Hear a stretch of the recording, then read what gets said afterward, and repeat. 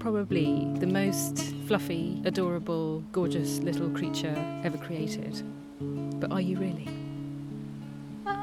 Most people think I'm a vegetarian, but I'm not. I eat insects. In fact, during July, when there aren't many berries or other tasty things around, I like a good caterpillar. I eat aphids. I'm not sure that that's so very cute and cuddly, so maybe not as cute and cuddly as you think. So the worst thing is that you might eat an aphid? I might bite a dormouse researcher occasionally. Okay, now we're talking. So you can bite? Oh, I can bite. I've got quite sharp teeth, yes. I can gnaw through hazelnuts, so if I want to, I can make quite a lot of damage on a finger. Your official name is the hazel dormouse. And where does that name come from? Well, one of my favourite foods is hazelnuts. I eat lots of other things as well, but I was associated with hazels because the people coppicing hazels used to find me when they were chopping them down in the winter. They used to find my relatives sleeping in the bottom of hazel stalls, and they'd sometimes pick them up and take them home as pets. And what about the dormouse bit? So where does that come from? Well, that's from the French to sleep, because I'm a sleepy beast. I hibernate for quite a lot of the winter. I just snuggle down, I go down to the ground and I make myself a cosy little nest for between late November and mid-March, and then I don't have to worry about finding food.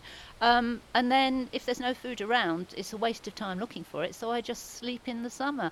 But I don't sleep all the time, and I'm not always dopey. Sometimes I'm very, very fast. It's hard to catch me when I'm awake. So you wouldn't consider yourself lazy? No, not at all lazy. I'm just sensible and I know how to conserve my energy.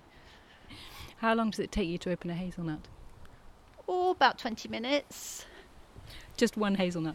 Yeah, I sit there and I nibble round the outside of it, and I have them when they're green, so they're not as hard. They're not like the hard ones. I like them when they're nice and green to open up, and I just sit there and nibble a hole in it just quietly and on the edge of the tree, and then drop the shell on the ground. Are you shy? No, I wouldn't say I was shy. It's just I come out at nights and what many people find me. I'm quite flattered. I get people disturbing me in my nest boxes from time to time, and they don't worry me enormously, and I only bite them if I'm very, very upset. Most of the time I'm not shy at all, really.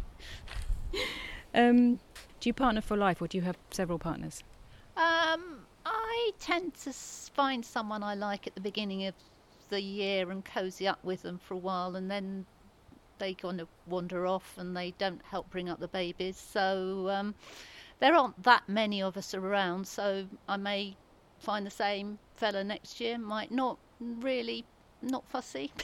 Not that bothered, really. Not that bothered. I've been learning that you have double-jointed hind ankles. Is that right? And what do you need those for? Oh, it makes it easy to run up and down branches and to hold on, because I live most of my life in the trees. I only really come down when I hibernate, so I'm holding on to quite small twigs, and I can move very, very quickly, so it helps. Is there anything else about you that would be quite surprising for us that maybe you could tell us that we might not necessarily know? I think the most surprising thing is that I eat insects, because I think most people think I'm a vegetarian. No, I really am quite a nice little animal with not very many surprises. Yes, you really are. So if you could give us a message, what would your message be?